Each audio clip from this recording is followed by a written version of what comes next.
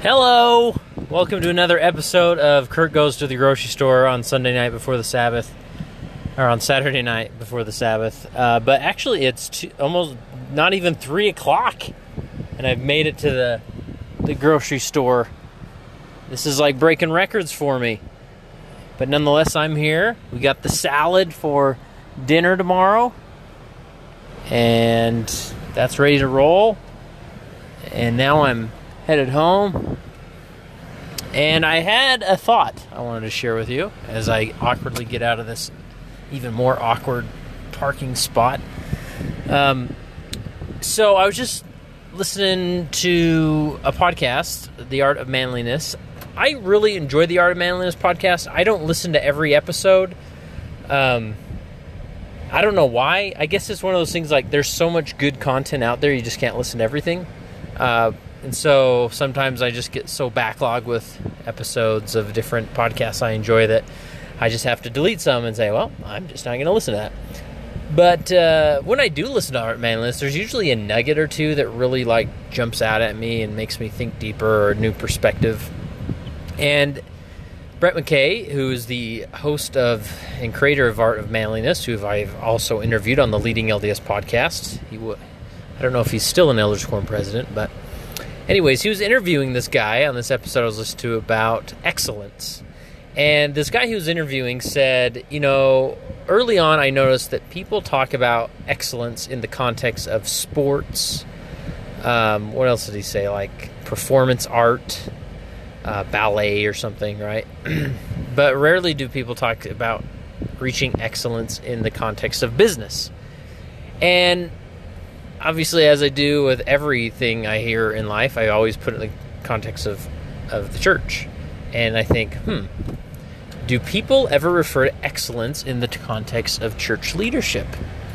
And then my mind took me to last Sunday when I was in Southern California doing the Fireside workshop.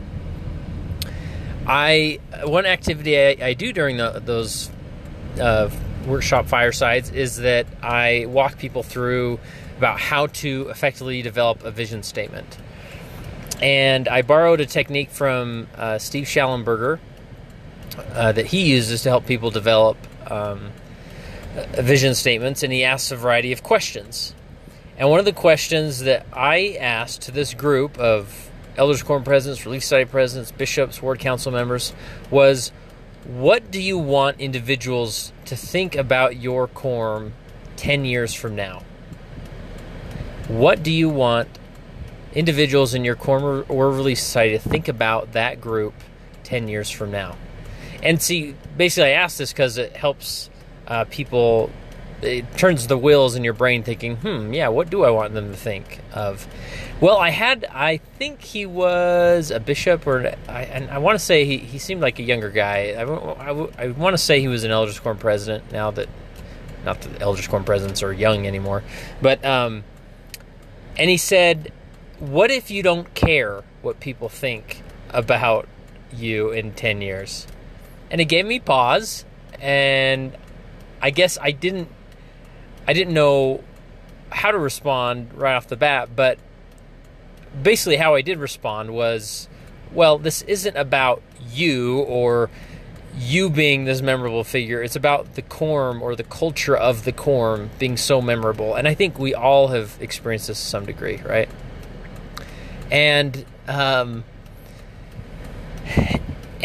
so going back to this podcast episode, just listening to about excellence, I sort of drew the connection there that I think many times leaders in the church avoid excellence in their calling because they don't want it to appear like it's about them, or they don't want to appear like and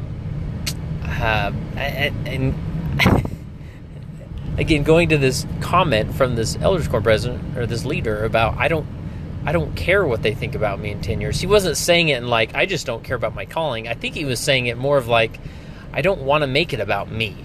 I don't want to make it that they'll forge a statue of me in 10 years, right?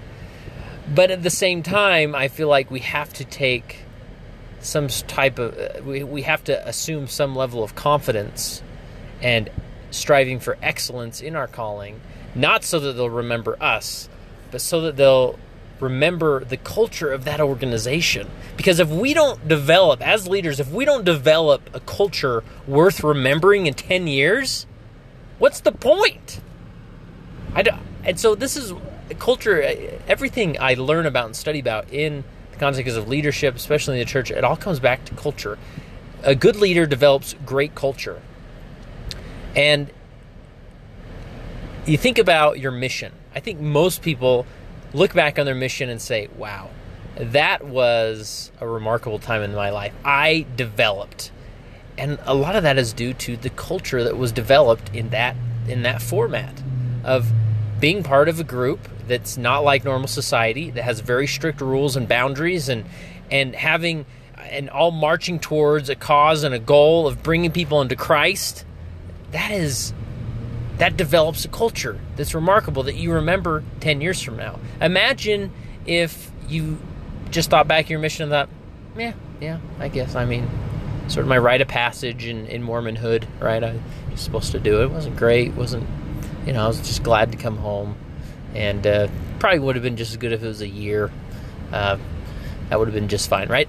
I'm sure there's some, unfortunately, that have that experience, but many that don't. But how are you developing your excellence as a leader? And just today, I've been pondering about it. I've been out of town. I missed the last 2 Sundays of my ward. Looking forward to going back tomorrow. And I'm just not overly pleased with how things are going. Now that I'm, maybe 3 months into this calling, I'm not excited about it. And what I mean by that, that's a critique of myself. Because, I'm the guy that studies leadership. I interview these people. I know what I should be doing and how I should be doing it. But sometimes, it's hard, and I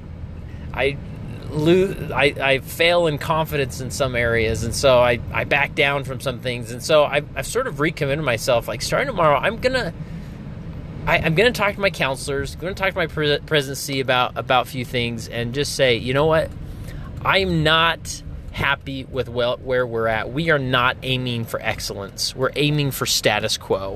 And no fault to anybody, but I just want to take it up a notch. And that doesn't mean we have to be double as busy or put on more work on everybody, but let's just set our sights higher and shoot for excellence.